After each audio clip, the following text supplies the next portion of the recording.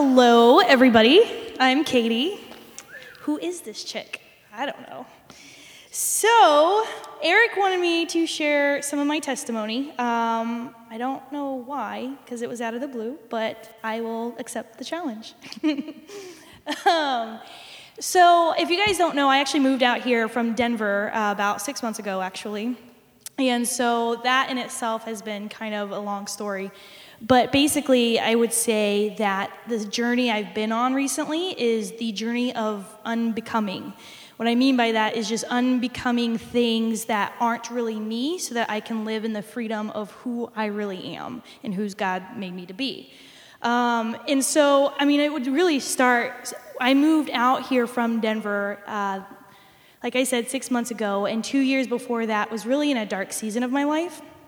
I grew up in the church, but I really walked away from God. I was studying the world of philosophy and really saw God as this tyrant and believed into these lies about God that I thought God wanted our lives to be boring. And so I kind of thought, well, F God, I'm going to go do my own thing over here. And so, just really lived a really dark life for about 2 years. And it was about a year ago today that, I had a wake-up call. I was out St. Patty's Day weekend and was out with my buddies and, getting all trashed up and thought it would be a good idea to climb a rail and somehow fall 15 feet and landed on glass. And so I have nasty scars on my leg.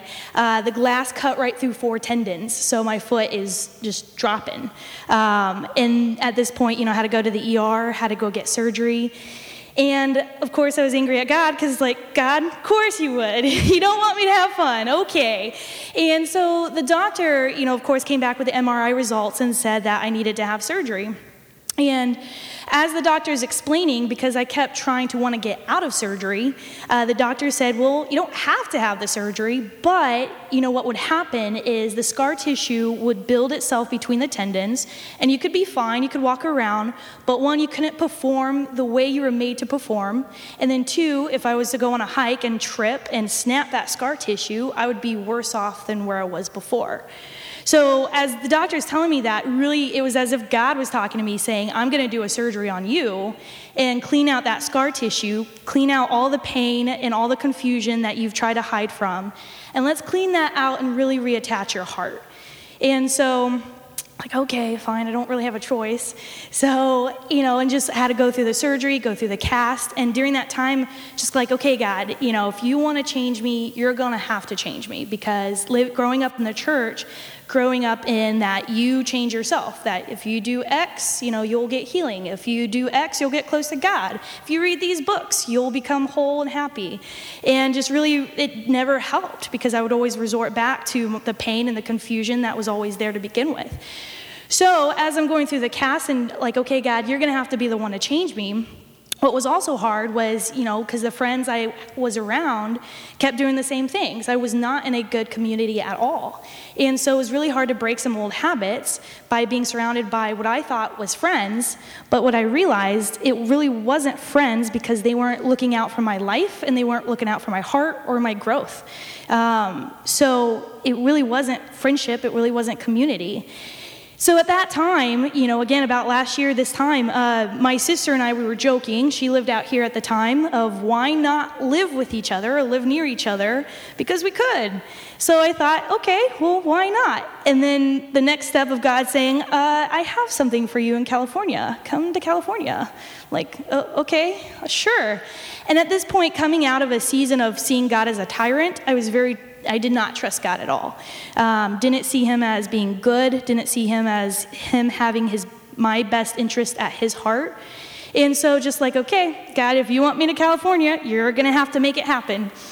And yeah, one thing after another, the job completely opened on its own, word of mouth, and I get a call randomly one day saying, hey, we want you out in California. We hear you're looking. We want you out here. It's okay. Paid my way, got out here, and it was as if God gave me a way out of just kind of the darkness I was in. It was just this metaphor, looking back at this past season of me walking out of darkness into life and light. And so as I came out here, got plugged in with Epic Life, and being surrounded by a community, it really helps. And a lot of what I've been learning this last 6 months has been a journey, like I said, of unbecoming. Didn't realize how much fear ruled my life. I was afraid of people. I was afraid of what people thought. And afraid of little things, like, because of my fall, I would be afraid to go climbing for fear of falling, or afraid of a handstand for fear of falling. So fear ruled my life. And because that would help. Why, thank you. Because I let fear rule my life, especially in my relationships to people, I hid. I lived my life in fractions of myself. So for this person over here, I would be funny. For this person over here, I would be tough. So living my life in fractions of myself, but never fully allowing me to be fully me. And so part of that is because not accepting God's love for me, for myself in reality. Like you always hear, okay, God loves me, great. I don't love myself. And really wrestling with that. And what I've really come to is, I think because I wasn't willing to accept God's grace and believe that he's good. And in that, as I let these seeds of truth just kind of sink in, of one, his consistency of always coming through and providing, one, the community, providing just the whole time through this change to California. I mean, the cornerstone of trust is consistency. And so seeing that, it's like has helped me trust him more and see that his heart is good. Also, seeing that his heart for me is to be alive. Jesus came to give us life and life abundantly. It's like, okay, well, what does that mean? And when I first came out here, I had to wrestle with the lie that God wanted my life to be boring. But you look at the heroes of the Bible, and you look at Noah, you look at Daniel, those are adventurous people hanging out in the lion's den, randomly building an ark before a flood. That's pretty exciting things. And realize that the typical stereotype Christian that we see a lot of times in mainstream, like just today, that live in the safe box, I truly believe that that's not really what Jesus called us to. Jesus called us to live a radical life, and a life that follows the Spirit, which is going to be unpredictable sometimes, and it's going to be challenging. So in this, really learning that, wow, God wants me to live a life full of life and passion. And seeing also, like, okay, God, how have you wired me? Because obviously I'm trying to know myself, and you wired me a certain way. Okay, I'm knowing myself, and he teaches you how you're wired. Because in reality, he created you specifically for a hole that only you can fill.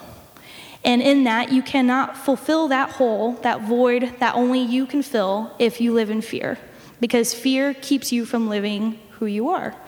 And so that's the thing I think I've overcome these last 6 months is really overcoming fear.